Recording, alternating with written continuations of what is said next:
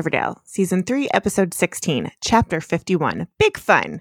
As rehearsals for this year's musical, Heathers the Musical, gets underway, Cheryl, as Queen Bee Heather Chandler, channels her own HBIC to deal with a recent fallout. It's the musical episode. It's the best episode of the year. So I love musicals, and I like them all the time, usually, but sometimes I get annoyed with the gimmicky aspect. But this was amazing, and because it's amazing, we had to bring on a guest. And that guest is my most theatrically inclined sibling. My sister April. That's me. Hello. Hello. Thank you so much for being here to talk Heathers in Riverdale. Oh, thank you for having me. Okay, so first off, how do you feel about Riverdale? It's a mixed bag of emotions. That's accurate, yes. I loved season 1. Thought it was really interesting. Very, relatively clear storyline for a CW show. And then it was a fast decline for season 2 and 3. Oh, the hot mess known as season 2? Yes. Still loved it enough to watch it. But I enjoy it. I think really interesting stories that happen. The characters are really interesting, and I grew up in the Sweet Life of Zach and Cody phase, and so Cole Sprouse really does it for me here. So I'm in for the long haul as long as Cole Sprouse is still on. Well, he's the narrator, so he can't die. Exactly. Yeah. So I'm here for the long haul.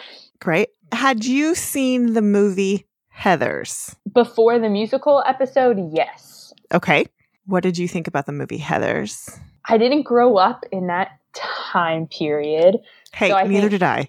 Neither did I. That came out when no, shut up. Late 80s, I guess.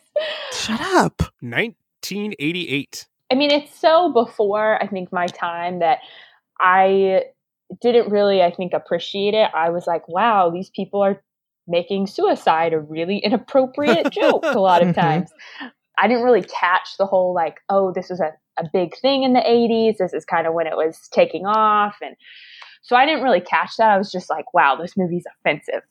So, yeah, that was kind of my initial thought of Heathers. When did you first see Heathers? Probably 17 or 18, in the peak of my musical theater career.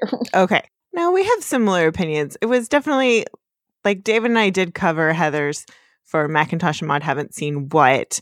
And so we've gone through that a little bit, but mostly it was just okay, they're kind of doing something really cool and subversive in the 80s with all these teenagers, but they don't do it very well.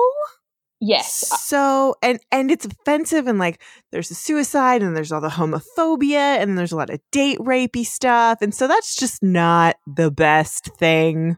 Mm-hmm. And I didn't really understand. I think they were trying to make it humorous, but nothing really about that movie was humorous to me. It was so absurd, and that was kind of the point. There you go. What I do like is that Riverdale took a lot of that absurdity and used it more as the joke. And I think it worked a little bit better. Totally. So were you excited to hear about the musical adaptation of Heathers? Yes and no.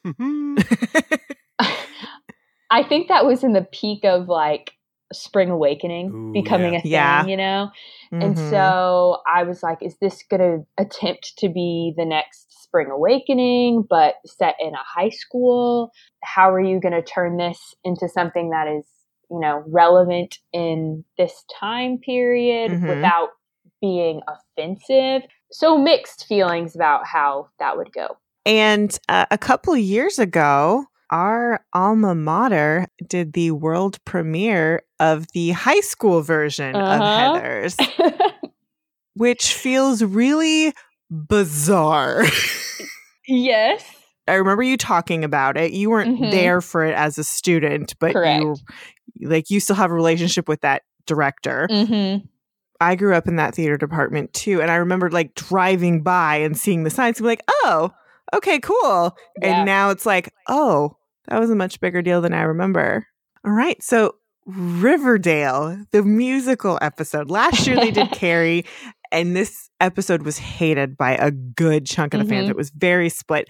And from what I've seen now, some people kind of, there's a lot more eye rolling at it, but more people, there's less intense hate about it. You either love it or you kind of hate it. Totally fair. I'm firmly in the I love it because I really feel like they picked the perfect musical for these characters, and the songs they picked from the musical really told the story of the characters in Riverdale and not purely the musical. Agreed. I think that was one of the flaws of the Carrie episode, was that I don't think there was a lot of storytelling. It was like, oh, we're at rehearsal, so we're going to sing this song, but it didn't really drive any kind of story. And this episode, they chose a musical that has themes that actually match the reality of Riverdale. Yes. And so it helped actually tell a story and not just, oh, here's some cool, flashy episode, which it was, but it did more than just that. It wasn't a gimmick just purely for a gimmick's sake. It was like, okay, we're going to tell our story this way this week. To start off this episode, we're going to get into our scene by scene. David, you need to recap the recap. Reggie wants to matter. Veronica can't match him with his offer. Sweet Pea and Josie got hooked up. Then she's with Archie. Tony and Cheryl broke up. Jughead accuses Gladys. Jughead recruits Betty to take her down. Kevin joined the cult. Midge got murdered, and we're doing Heathers. Okay, so we start off without wasting any time. We're in Weatherby's office, and Hermione, our mayor, is like, why are we doing this? It's got violence and suicide, and with all the shit we've had going on, with all the suicides with the Griffins and Gargoyles, and last year's musical with someone being murdered, maybe we shouldn't do this. A fair point. Seems like an appropriate concerned parent. Exactly. This one time. This one time she's not a horrible parent. And Kevin's here, and he's just like, love. Heather's deals with teen alienation and desperation, but the characters long for a simpler, more innocent time. That is Riverdale. That should be how we describe Riverdale from now on. Could be their new tagline. It should be. If you want to describe how they've adapted Riverdale, that's the line. So he starts the song Beautiful, and he's going to explain to the parents via song why they should do this musical. Hold your breath and count the days. We're graduating soon. College will be paradise if I'm not dead by June. But I know, life can be beautiful. I pray for a better way. If we changed back then, we could change again. We can be beautiful, just not today. And okay, I love Casey Codd. I've been dying to see him sing on this show, but they didn't quite hit the mark with him and this song. I feel like the song is great. It's great exposition. It explains everything, but his voice in it is not great. Granted, it's not the most show-stopping song, even though it's the start of Heathers the Musical. I was thankful that some of the people who sung in this episode were not the strongest singers. Yeah. So I appreciate that even though they went with the start of this show, they chose that song to start the episode with, they at least chose someone who was vocally a powerhouse to at least start us off in a strong direction. The lip syncing. Ugh. It kills me every time on these. Yeah. They're not the best with their lip It was way better syncing. than Carrie. Carrie was god awful. Where all the time, like, Cheryl is belting the show-stopping tune, and then her mouth is barely moving on screen. And I'm going, come on, y'all. I know y'all have the money to live mic this. We could just do it if we really wanted to. So the one that galled me on this one was Lily. I was like, come on, Lily. You know how to do better than this. So I like the little choreography in the hallway with the group and Kevin, and then everyone starts joining in. We cut to Veronica singing at Pops about how she wants to get away. This is the best her voice has ever sounded on this show. This is the only way she should be allowed to sing because this is her wheelhouse. Every other time she's sung on the show, it's been garbage, but this was great. I like that Veronica is looking for a bouncer now at Pops because, her and Poor Reggie. Dunzo. We cut to Archie and Josie. They're singing their lines and like, you know, it can be beautiful, just not today. Then we cut to, you know, what is now Jughead and Betty's room in the new Jones's house. Uh-oh. And like we get a lot of Betty talking and Jughead's trying to figure out what's going on because he needs to find the lab that his mom has created. And I like that Betty starts singing, and then we all know Cole Sprouse famously did not want to sing last year, decided he was going to do it this year. And so we're all waiting. Is he going to sing? Is he going to sing? Is he going to do it? And he just gets one line, just not today. and I was like, ooh, you cheeky bastards. I love it. Then they like get this little smirk. It's this little bughead smirk at each other, and then they walk away. Yeah. We come back to school for the towards the end of the song. We've got everyone's in a classroom. I love the desk choreography. It's great. It is hard to dance in a desk. I'm just going to say that. It is hard. And Fang's an SP. What did I hit him? I love the inserted line from Hermione. Are you all this miserable? Where have you been, woman? Where have you been? Like, you're the reason everyone's so miserable. Well, she's been trying to sell drugs to Gladys Jones and deal with a drug dealing husband. And then we get the lovely, you know, and then Cheryl Blossom floating above it all as Heather Chandler. And then I love the three girls doing Heather, Heather, and Heather. It's very cute and just very creepy, but in the best way. Cheryl's the mythic bitch. Truth. Very, very, very true. Truth. And so they sing about, you know, makeup will fix everything. And now we get all of the cast members walking together. They're going into the theater. I like seeing Betty and Veronica hand in hand. Like, there's no drama between them. They're just friends. Mm-hmm. I love that. We haven't gotten very much of that. They've barely been in the same room this season. You know, and then we end the song with It's a Beautiful Freaking Day, which clearly is a censor. But there's no way that's that song. Yeah. Not for this show. But it's so cute. And so now we get to introductions, and Evelyn Evernever is going to help produce the musical, Oh, boy. which, you know, Betty's got objections to. But Kevin's just like, yes, it's always been stressful, Betty, especially after last year's events. He's so overwrought. And Fangs is just like, can we not talk about Midge, please? Thank you, I love Fangs. Fangs. I had forgotten that Fangs and Midge were hooking up. I forgot about that. Yep. But we've got Josie playing Veronica Sawyer. We've got Sweet Pea playing JD, who is supposed to be Veronica's bad boy love interest. I roll. Yes. Reggie Mantle, a.k.a. Ram Sweeney. Gonna bro it up with my bud Arch here. Just two single straight dudes doing some theater. Okay. One, I love this, but also this is toxic masculinity, and it's a big side eye from me. And Josie, apparently. Then Kevin throws a wrench into Cheryl's hopes and dreams because he introduces Tony as the choreography. And this is perfect cut too. Does anyone have a chainsaw? Because what the Riverdale? That is a line from the movie and a great Cheryl moment. Love it, love it, love it. Evelyn leads some relaxation exercises. Oh, this is cast bonding. Bonding together. Cast meditation, if you will. They're in the doghouse. Hey! And she's just like, okay, there are universal truths within each of your personal experiences. A you inside of me, a me inside of you. This is just garbage and obnoxious. I mean, I actually love this stuff, but I'm a weirdo like that. You're a weird methody dude, and I hate that garbage. I just am act. not method at all. I'm very of that. Just act. Are you sad? Act sad. It's not that easy. It should be most of the time. Can we please mention Evelyn Evernever's rainbow farm shirt? I love it. I want one. I want one. The most ridiculous thing. I want the farm shirt in the 70s rainbow style. It makes me so happy. It's so bad and so great at the same time. I will find it online later. We will get them, April. Blessings. Thank you. Yes. Just tell me what size you want. As crunchy as this is, I like that they're throwing us off of Evelyn for like half a second being like, I'm just doing this thing with my friend Kevin Keller, and I love getting to be with you guys. And we all know it's a cult. She seems a little more normal. I feel like in all of the other episodes, she's just been like freaking crazy. Yeah. And I mean, she's a part of a cult, but in this, it's like, okay, you're kind of weird, but maybe it's because you like theater.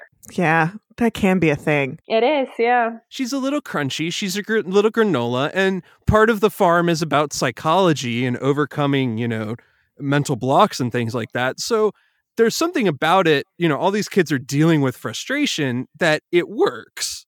It's just that they don't realize there's an ulterior motive. It's got a weird Scientology vibe aspect to it. Ooh. Which I do love thinking about that. And that is the mode that I see Evelyn in so much. Like, I'm going to use everything I've learned to the farm to project this persona and encourage other people to join me. Yeah. Like classic recruiter. Oh, yeah. Love it. So we come back from our commercial break, and it is time to go to the candy store. You like the juice, go play duck, duck, goose. Let your mommy fix you ice cream. Whoa! Or come hang with me, and tonight we'll be dirty dancing with the football team. Whoa, whoa, whoa. Honey, what you waiting for? Welcome to my candy store. It's time for you to prove you're not a loser anymore. And step into my candy store.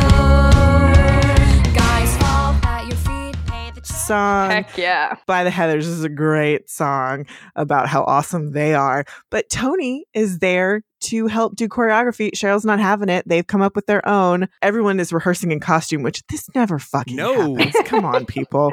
Like, what is this? This is bullshit. No, we don't do this. This is wrong. Well, they don't have enough money for a theater teacher, but they have enough money to have costumes in the rehearsal Well, process. the farm is sponsoring it, of course. That's true. Oh, of course. It's the cult. That's the cult. But I do want to point out, so we've got the three Heathers in the red, yellow, green plaid outfits. Tony is wearing a matching purple plaid skirt. She doesn't have the jacket on, but she's got the skirt. I love it. It's just another one of those, like, she's similar, but she's not the same. And so we get this song. It's a good song. I like the croquet mallets. It's cute and sexy, but then it's Tony's turn, and it is not as good because it's more explicit. Mm-hmm. It's a little more club style. And then they start going back and forth. They're dance fighting with each other, and there's just so much freaking ass. I'm gonna rub my ass on you. I'm gonna rub my ass on you, and it's just like, okay, y'all either need to bone or go home. Like, one of those things needs to happen.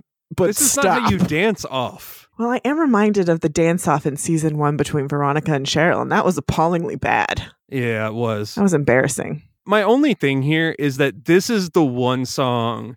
There were a couple of others that didn't quite hit the mark. This was the one song that it was like, we're trying really hard to write around this song.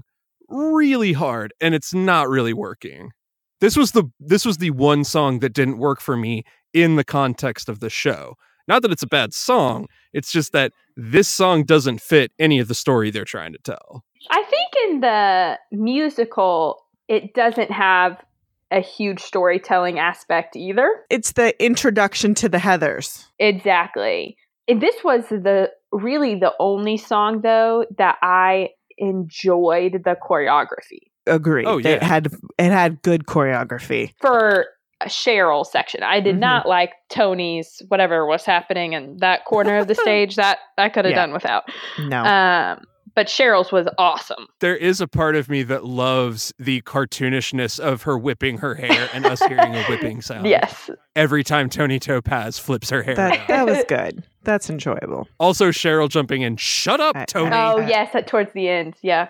How very. That's coming back in my life. How very. So they finish. Betty goes up to Evelyn. She's all like, I know what you're doing. Like, Betty's trying to confront this lady who is just like being super inconspicuous and just has nothing. Evelyn's line back is one of the greatest things ever.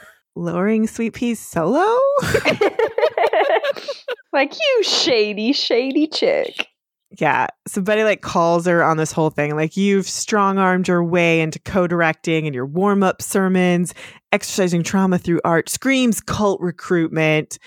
And I love Evelyn's responses to just put her hand on hers. Goes, Betty, dissect these trust issues. Whoa. And she's just like, the farm is producing and I'm co-directing the musical for one simple reason, to have big fun, which is so fucking cheesy, but I love it. I mean, look at her shirt. Yeah, right? That's what you say.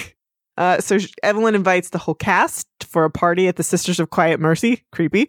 And she's like, I know it seems a little weird or methody, but come in costume. Absolutely not. And I just wrote, don't do it, don't do it, don't do it. Where the fuck is the costume designer? Okay, the stage manager and me wanted to have a panic attack at that. Right? Just Agreed. No. All right, so we come over to the sheriff office, and FP's doing some hard work. Good. Sitting at that desk looking real good. It's yes. Very Mm. nice. And Jughead's there. He's asking, what's going on? And FP's like, yeah, Tent City was ransacked, and our trailer was stolen. Oh, The whole damn trailer was stolen. And But it was their trailer. yeah, and Jughead's like, wait, missing pharmaceuticals and a stolen house on wheels? That sounds like a mobile drug lab. And FP's like, yeah, but, whatever. There's a lot of desperate people. And Jughead's like, okay, maybe we can go find it. And FP's like, it's worthless. And Jughead's like, it's not to me. It was our home. And FP's just like, it was our home for too many years. And FP clearly wants to just let this go. He's kind of like, good riddance. And Jughead is like heartbroken over this. And it's sweet and sad. Then we go over to another sad scene. We go to the Pembroke and Veronica's home. She's going to change. And Hiram and Harmonia are sitting there all solemn. And they're like, we're separating. And she doesn't believe them. Hiram just says, I'll be staying at the 5 Seasons indefinitely. It's already been decided. We wanted to tell you in person. Veronica asks what's going on. And he says, ask your mother, and leaves. Veronica tries to ask her mom some stuff, and she just says, he knows. I'm going to go take a bath. You go have fun with your friends. So, But she says it even more distantly and monotone than that. Yeah, I have made the prediction that Hermione is not making it out of the season alive, and I am sticking by that. Yeah, pretty much. She's just, her character is not interesting, and I just think it would be more interesting to kill her off or send her away. Or if she got sucked into the farm cult. I don't think they'd want her, honestly. She's like, She could it doesn't help make any fund sense. them. But she doesn't have any money. Hiram's the one with all the money because he's got all the deals. She's got to finish him off then. It's just, yeah. I could do without her. Yeah, no. And if we get rid of her and Hiram stops being like full on mob boss, we can get back to like comic book Hiram, where he's kind of like a weirdo, rich, overbearing father, but he's also he just loves his daughter. Yeah, you don't get any of that right now. No, he's just a bad dude who's twirling his mustache. Okay, so it's time for the Sisters of Quiet Mercy cast party. Naturally. Everyone's in costume, and Veronica shows up, and she's just like, okay, I need a libation. So they all start doing Jell-O shots. Jeez. And Evelyn starts the song Big Fun. The folks are gone. It's time for big fun, big fun. We're up till dawn, having so big fun, big fun. It's time to overflow that hot tub on the patio. It's big fun, big fun, it's big fun. Veronica, you are looking good tonight. And it's super cheesy. Kevin all of a sudden has a perm now. And so they're dancing back and forth between what is the baptismal chamber, which is weird. Reggie and Veronica start making out. Josie and Archie start making out. Sweet Pea's getting all excited, and he sees Josie and Archie, and he doesn't like it. The Pretty Poison show up. Then we do a grease hand jive back into the baptism chamber. There's people in the tank. Yeah, who the fuck are in the I baptism don't know. tank? Drunk people. So yeah, they're just all partying. It's a super cute song. I thought it was cute. But it was such a weird place to do it. It is definitely a weird place to do it. I didn't get it. It just didn't fly for me. It felt just so awkward and pendant and weird. Mm-hmm. Like, I wish they were just at somebody else's house, not the Sisters of Quiet Mercy, because that's where it gets weird and awkward. Well, you got to give them a safe place to let down their walls and party. Oh my God. They just all seem too okay with the fact of where they are. Like, surely they're all aware of what's happened. Cheryl should have been standing by the door ready to bolt. Right? Yes. If she was the only one who expressed, I don't want to be here, it would have made it all seem a little more okay. Because there's only one person who does, and that's Betty. Yeah. And she's really only there to watch everybody else. Mhm. She's the party mom right now, and that's good because you need a party mom. We need one. It's important. Hey, teens who are partying, make sure that you've got someone you can trust to make sure you don't die at a party. Designated drivers are important and they do really good work. So Especially if it's hosted by a cult. yeah, Especially. sure. That should just go without saying. Hey, Mom, I'm going to Scientology tonight. I need a driver in case there's Kool-Aid. Or in case they don't let me leave Yeah, or can you maybe go ahead and schedule my Uber for me? Thanks. before I sign a lifelong contract. A billion-year contract. Oh. So we cut over to Veronica's room, and her and Reggie have just hooked up, and Reggie's super excited. He's like, I was afraid this was never going to happen again, but maybe we are meant to be together. Maybe we're endgame. Oh no, Reggie. Oh no, poor you're wrong. Reggie. No. But nice callback. Veronica just reaches over and smooches him to shut him I was like, oh, I don't want to deal with these feelings. Let's bone that away. We go back to Sisters of Quiet Mercy, and Kevin is getting hungry. So Evelyn offers him an organic brownie with farm-grown maple mushrooms baked in. Uh-huh. They're transformative. No fucking shit. So are we thinking these are magic mushrooms laced with fizzle rocks? Because it is maple Yeah. mushrooms. That sounds about right. She does tell him to eat with a big gulp of water. That's a fair tip. So he goes into the hallway to get some water from the fountain, and he looks up and he sees Midge stabbed to the wall, and in blood it says it's all your fault. You killed me, Kevin. Yeah. And it is the actress who played Midge previously, so I like that she came back to do that. Hi, actress who was barely used, whose character sucked, but it's not your fault. Yeah. So we cut to, we're back at the theater. It's the next day, and last night was big fun, but now it's time to dig deep. So we're each going to share something that we've never told anyone before, big or small. Okay. Because that's how I like to start rehearsal. Kevin Keller is a completely irresponsible director for letting Yes, but this he is happen. in the cult. He's in the cult. I understand. And he's But- like, what, 17? but- Fair. No director should ever be doing this with their cast. Ever. Art as therapy should only be done by licensed Yeah, therapists. this is blind leading the blind. So Kevin says that he's been haunted by Midge's ghost, and he's been seeing her all the time. Fang says, yeah, I've been seeing her too, not as a ghost, but in nightmares.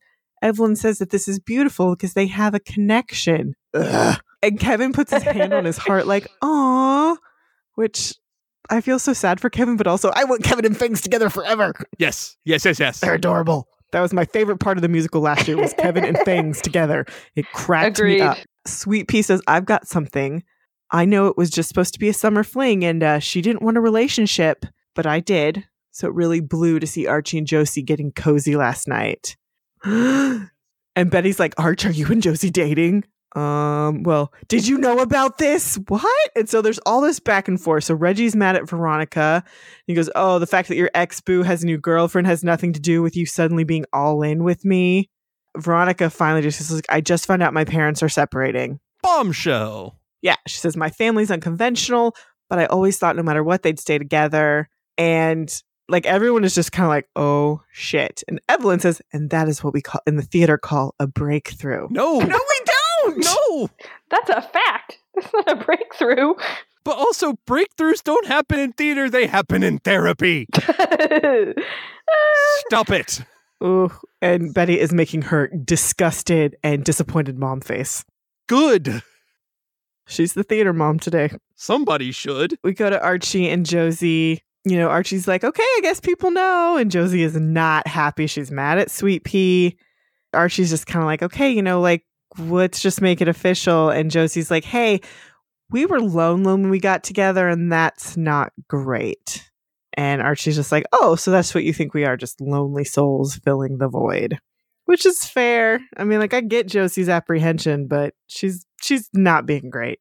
Okay, so now we're in the theater seats and it's Reggie and Veronica. And he's like, okay, so that's the real reason. Why didn't you tell me? Veronica says, I wanted to ignore it, which is honest. I feel like she's finally like being real with Reggie.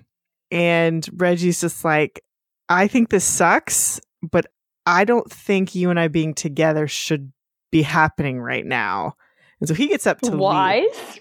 And I'm just like, fuck yeah, Reggie, because he doesn't want to take advantage of a bad situation. He only wants to be with Veronica if Veronica really does want to be with him. Amen. I love it. It's so refreshing to see because they have made Reggie seem like this alpha jockey male, but he's got a heart. He has some self-respect, but he also like has genuine feelings for Veronica, and he just wants those to be returned. Totally. Yeah, no, I mean, I wrote, it was like, you're 17, dude. Like, there are so many other girls in that school that you could go date and be fine. Yeah, no, that's like the super mature thing to do. So I love that, again, we've got a teenager making a very wise, emotional choice. Yay. Because there aren't a lot of those on this show. Correct. Because the adults sure as fuck aren't showing those off. So we go to Cheryl, primping in the bathroom. Evelyn comes in. What's your damage, child of the corn? That's a twofer, and I love it. They gave Cheryl all of the best Heathers references, and I truly enjoy it. Evelyn tells her, there's something going on in the hall you want to see, and we walk out in the hall, and we see Tony in this skin-tight red outfit, and Cheryl loses it. She's like, did you have a lobotomy for breakfast? You're wearing my signature color. And Tony's like, you don't own this color red. It existed before you. And Cheryl's like, not at Riverdale High. Sorry, but this school's not big enough for both of us, faux pink lady. Again, another Grease call. I love it. I love the Grease context because I feel now like next year's going to be Grease, just so they can have the pregnancy scare written in perfectly. It's coming. We're going to have a pregnancy scare. This is a teen show. You can't not. Oh, you're so right. I'm surprised we haven't had one by now. I've predicted it several times and I've been wrong so far, but I feel like a pregnancy scare handled badly is what's going to make Bughead break up. Serial killers, murderous D&D games, and cults. We have a lot of ground. They've been covered. busy. Sex is just a stress release. Yeah. Eventually someone's going to forget to use protection, or shit happens because it does. She tells Tony she's got to leave. And I'm just like, who the fuck do you think you are, Cheryl? You are not in charge of everyone's being. We also must mention her signature line, I am red. I invented red. I am red. So now Tony gets the song Dead Girl Walking. Here's an option that I like. Spend these 30 hours getting freaky. Oh, hope is gone. I'm a dead girl walking. I'm on your lawn. I'm a dead girl walking. Before they punch my clock, I'm snapping off your window lock. Got no time to knock. I'm a dead girl walking. Tony, Peaches, what's going on? Which I like that they gave this song to Tony because it gets to showcase this actress and she's great. I think she did a good job. She's walking down the hall and she's just like, she's trying to figure out how she wants to deal with, being basically ostracized by Queen Bee. And she sees her gang member friend Peaches and starts flirting with her and getting all grinding and, sexual with her. Then she spies Sweet Pea, grabs him and starts doing the same thing. So she takes him to the theater, points one in one direction, one in the other. She's going to start a threesome. And all of a sudden I'm going, wowzers. We can't all make good decisions. It's true. And so they all start getting undressed. And as Tony is singing the song, she sees in the theater Cheryl singing Beautiful. And that kind of freaks out Tony. And then she keeps singing her song. And then she sees Cheryl again. And then she is just like, let's make this beautiful. And then both Sweet Pea and Peaches say, oh, that works for me. And Tony's like, stop. I shouldn't have brought you guys here. I can't do this. And so she walks away. And Sweet Pea and Peaches are just kind of like, what do we do now? We head into the secret bunker that everyone knows about. Literally every kid in town. I mean, if you keep having meetings in there, it's no longer a secret bunker. That's what they should put a sign out there for. They should label it that. So Jughead is telling all of his serpent gargoyle dudes, go find the trailer, let me know what's going on. And, Betty's there, of course, because she's the serpent queen. And she's just like, yeah, I found out there's a closed rehearsal for select cast members in the gargoyle chamber. Can I borrow your camera? Smile. Hers is adorable. It is pretty adorable the way she says that to him. So she goes to the gargoyle chamber and she opens the door and there is a ceremony going on.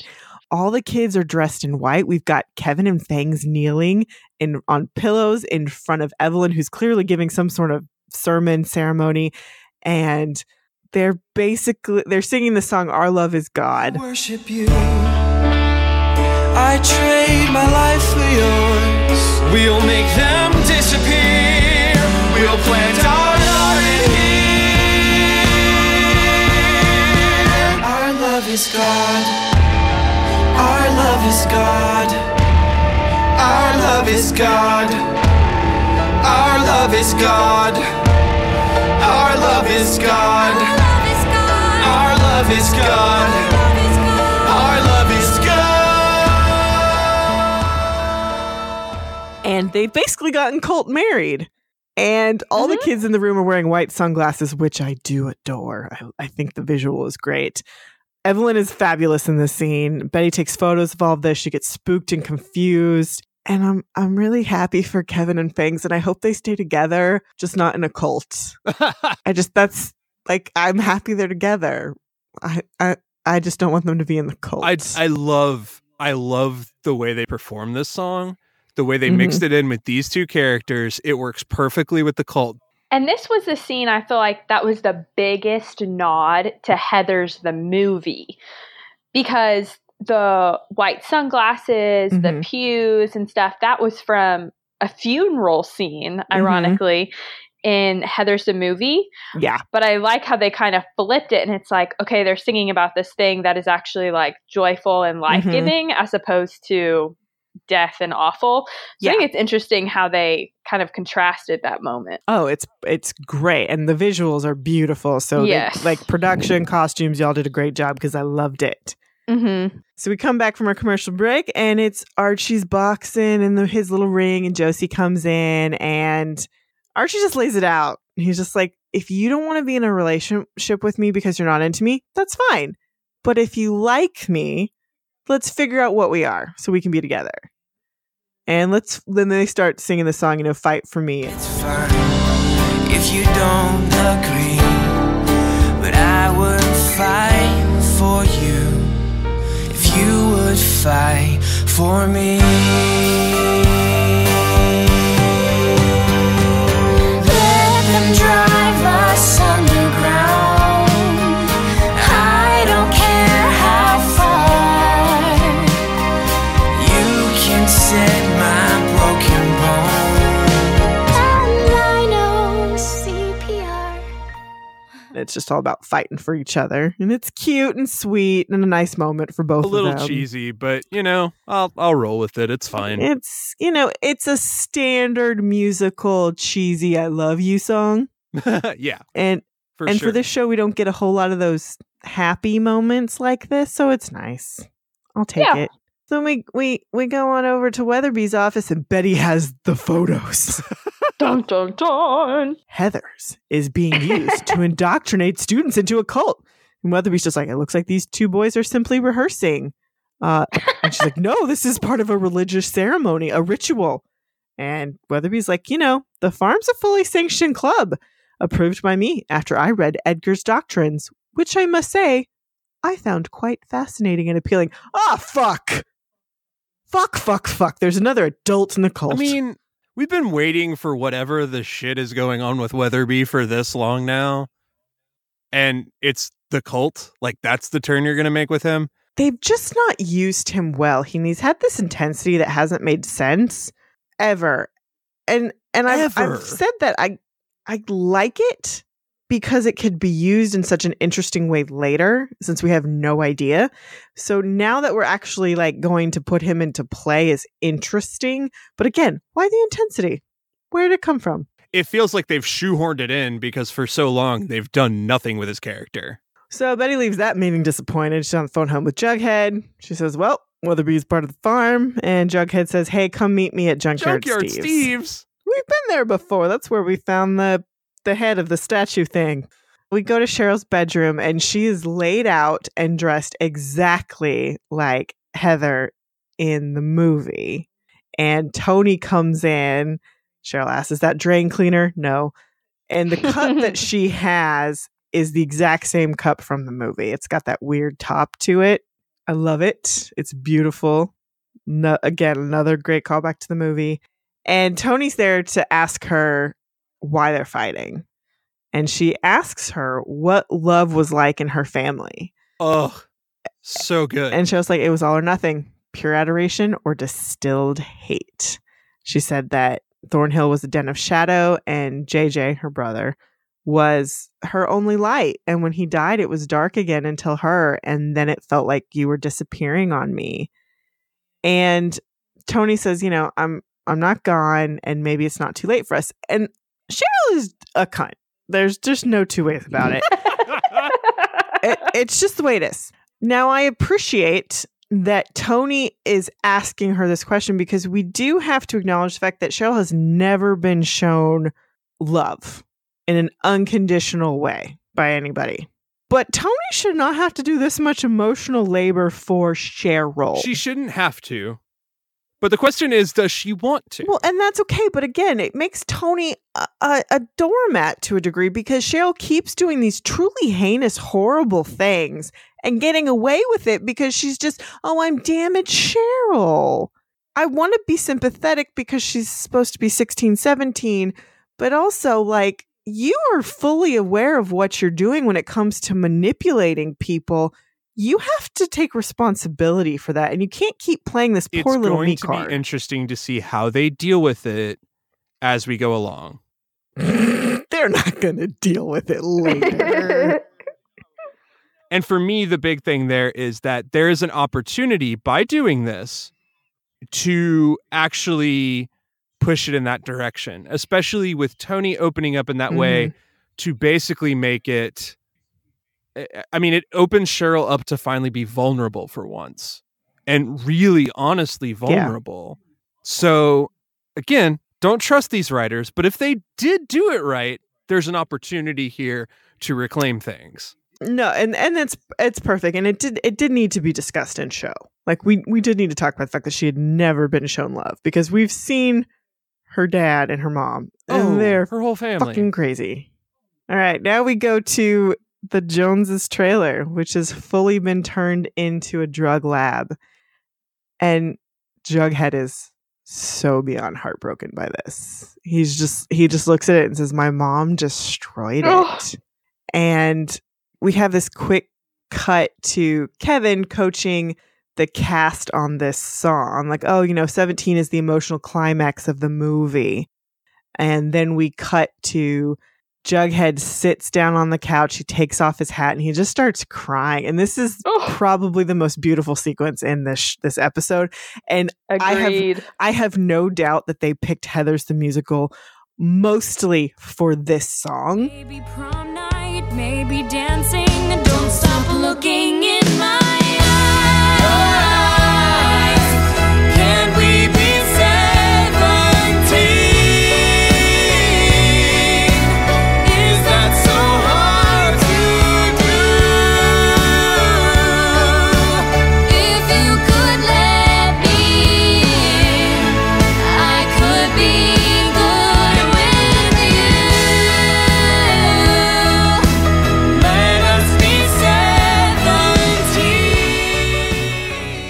Because it's so perfect, because the question we ask is, aren't these kids teenagers? Where's the teenager thing? And here we have in universe, in this musical as well, asking the question, can't we just be 17? It is so beautiful and gets the exact right emotional notes that they want to have. It's just, I love it. This is the best acting I've ever seen from Cole Sprouse. And his voice isn't bad either. I was a fan. I mean, I am always a fan when Cole Sprouse is on screen. He could be saying nothing, and I am a fan. But I was very impressed. He showed me some depth. And then I'm sure it helps when you're singing to, your real life girlfriend. Yeah. It helps with the chemistry read for sure. But, singing into someone else's mouth is very awkward. It is weird. I don't care And yet if you're together or not. It is weird. And so they sing the song, sweet. and Tony and Cheryl also sing the song. And so everyone's being all sexy and cute, and they all sing that they're the one that they choose. And it's just perfect, and I love it. We go to a commercial, and we come back, and Betty and Jughead are at Pops. And Jughead's like, well, maybe we can steal the trailer back while everyone's at the play. And he has this whole plan. And Betty just looks at him and just like, maybe that idea is more emotional than practical because there's another thing you could do. And Jughead's like, what? You could let it go. And Jughead hadn't even considered that. Betty had to let her home go. Like, she's still living there with the Joneses. That's not her home anymore. She's had to fully let her entire childhood go. Because, her dad's a serial killer, too. There's that. And Jughead, again, with the acting, Cole, you're so good in this scene. The whole thing. It just made beautiful. my heart so happy. And It's beautiful. Again, like you pointed out, it's so good because it answers the fundamental question that we always kept asking.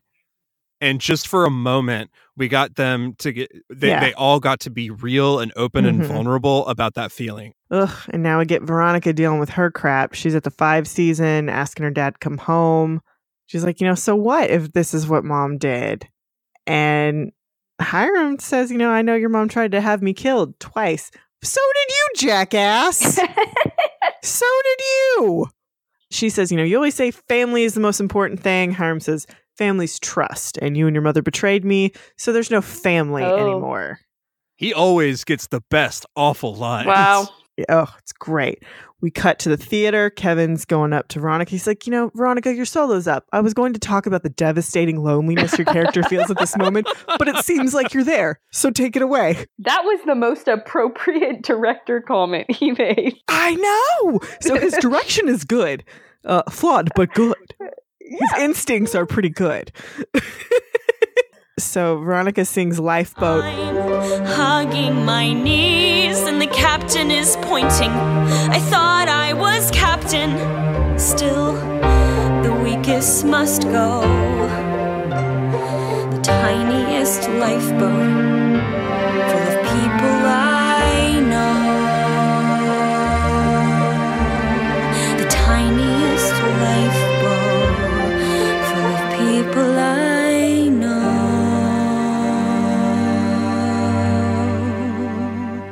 Again, a perfect song for her character. The line, the tiniest lifeboat filled with people I know. It's so hauntingly beautiful. I love it. She kills the song. She does. She sounds like a fucking Disney princess. She's that good. I love it. It's so great. In the middle of her singing this song, we have a scene with her at the speakeasy with her parent. She's like, I'm not trying to parent trap you. Lovely reference. I just want y'all to come to opening night together. One last happy memory. Oh, so beautiful. We go over to the Cooper Jones house now. FP comes in and he's got scratches and blood on him. Apparently some Fizzlehead that was tweaked out, was in the middle of the damn road. The candy store is definitely back open and I'm going to find whoever's cooking up that crap. And Gladys is she's like, oh, stone-faced. It's like drugs. It's terrible. What a nightmare. And Betty and Jughead are making faces at each other. So they decide that they got to go do a little pre-show tradition, a quick stop before the show. So they'll meet them there. And Gladys is concerned. We cut to backstage dressing rooms. Will you sign my program? Yes. 10 minutes to places. Thank you, 10. Love it. Kevin is wearing the same tux from last year. The shirt, at least, the old school ruffly tuxedo shirt. Veronica is, looking at her parents out in the front row. They're not even talking to each other. Cheryl's putting on her makeup. She goes, my favorite part. And she blots on Tony's lips. Very cute. I love it. I actually love it. It's cheesy, but it's cute. It's very them. I'm fine with it. A little eye rolly, but okay. And then Betty and Jughead show up. They're all covered in soot and dirt. And they're like, okay, get into makeup fast. And Kevin says, oh, Betty, make sure he knows his line and choreography for the finale. And Jughead's like, what? I am not in the cast. Love it. Love it. And so now we have the whole cast in a chorus line with Tony as fucking Martha, which is horrible. No, thank you. It should have been Ethel. I don't know why Shannon Purser's not in this episode. I didn't bother to look it up, but that's just bad. Just no. And we see Betty and Jughead have burned down the trailer. They're in Jughead's car, or Betty, or someone's car. They're drinking Pop's drinks, and they're just like, okay, nothing like watching your childhood go up in flames. It's very much the movie. I love it. Such a good reference. They start making out and getting it on the car. Ugh. It's very hot. It's cute. I'm into it. It's very them. So we go back to everyone singing. We can be 17. Still time to make things right. We want a better world, so why not start tonight? Let's go be 17. Take off our shoes and hands, and then we're all singing, 'cause this may be our final. And, they start taking off the jackets of their characters, and we just see them. The parents kind of start realizing that they're not singing as characters anymore. They're singing as themselves, and they're doing a reprise of the 17, but also Beautiful. Yes. So Jughead's got a Southside shirt on. He puts on his hat. Betty's wearing the Jughead sweater. It's the first time we've seen it since the first season. So that's kind of cool. And so they finish it with Beautiful. And all the parents are really shocked by this. And so the show ends and nobody's doing anything.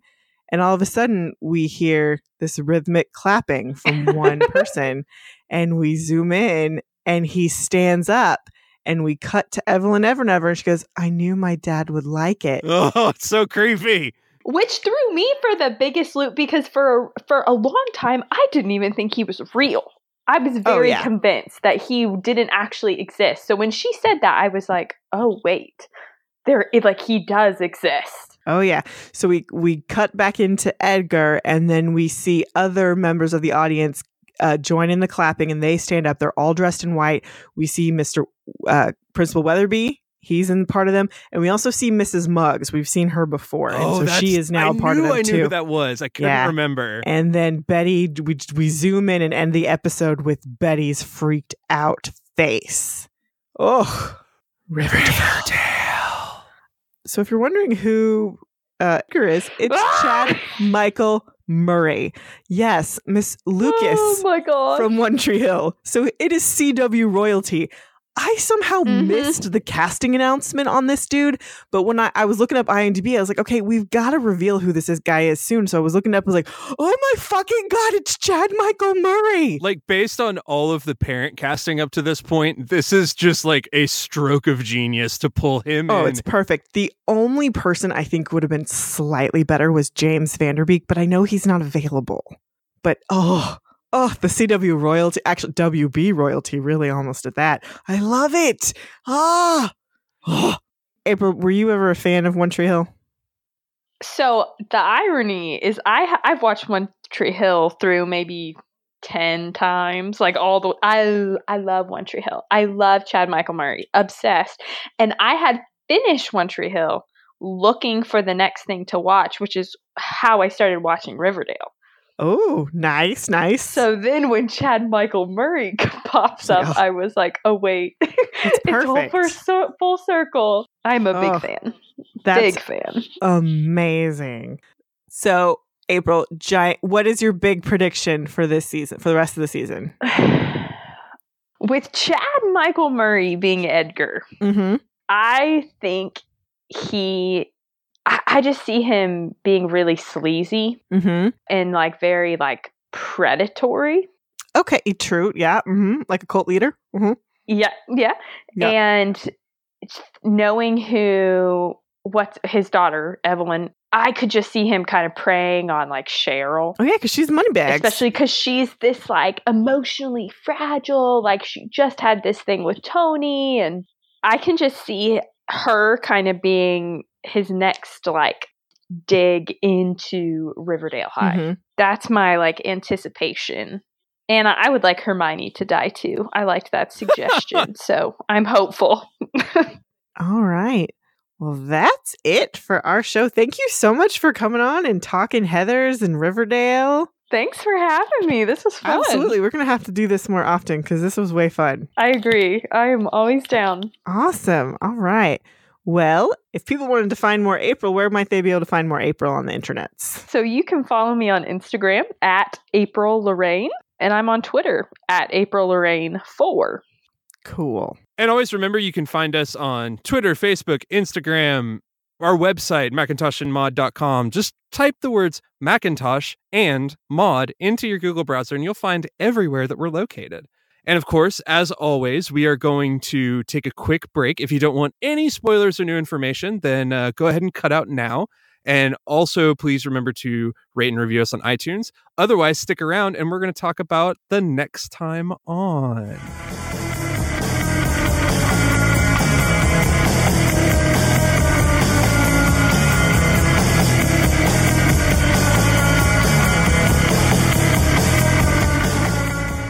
Ooh, we get to play with Edgar Evernever. And the gargoyles, for that matter. Yeah, okay, so I guess Betty's going undercover, or she's going to try to infiltrate the farm one way or another.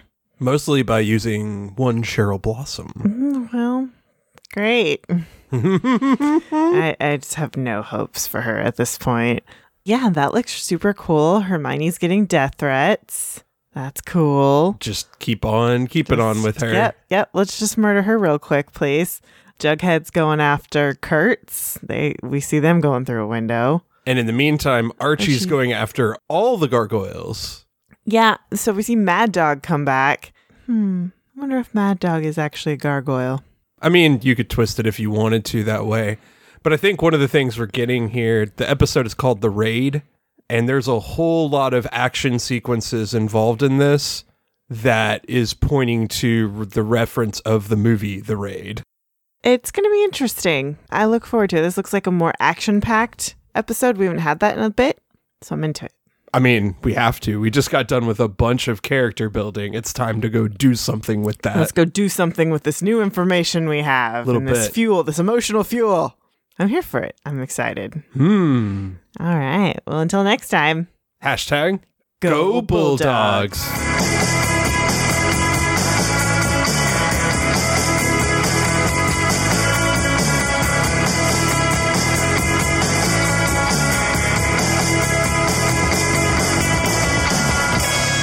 Thanks for listening. Be sure to review and rate us on iTunes, Stitcher, or wherever you listen to your podcast. For questions, comments, and recommendations, you can email us at macintoshandmod@gmail.com or find us on Twitter, Instagram, and Facebook.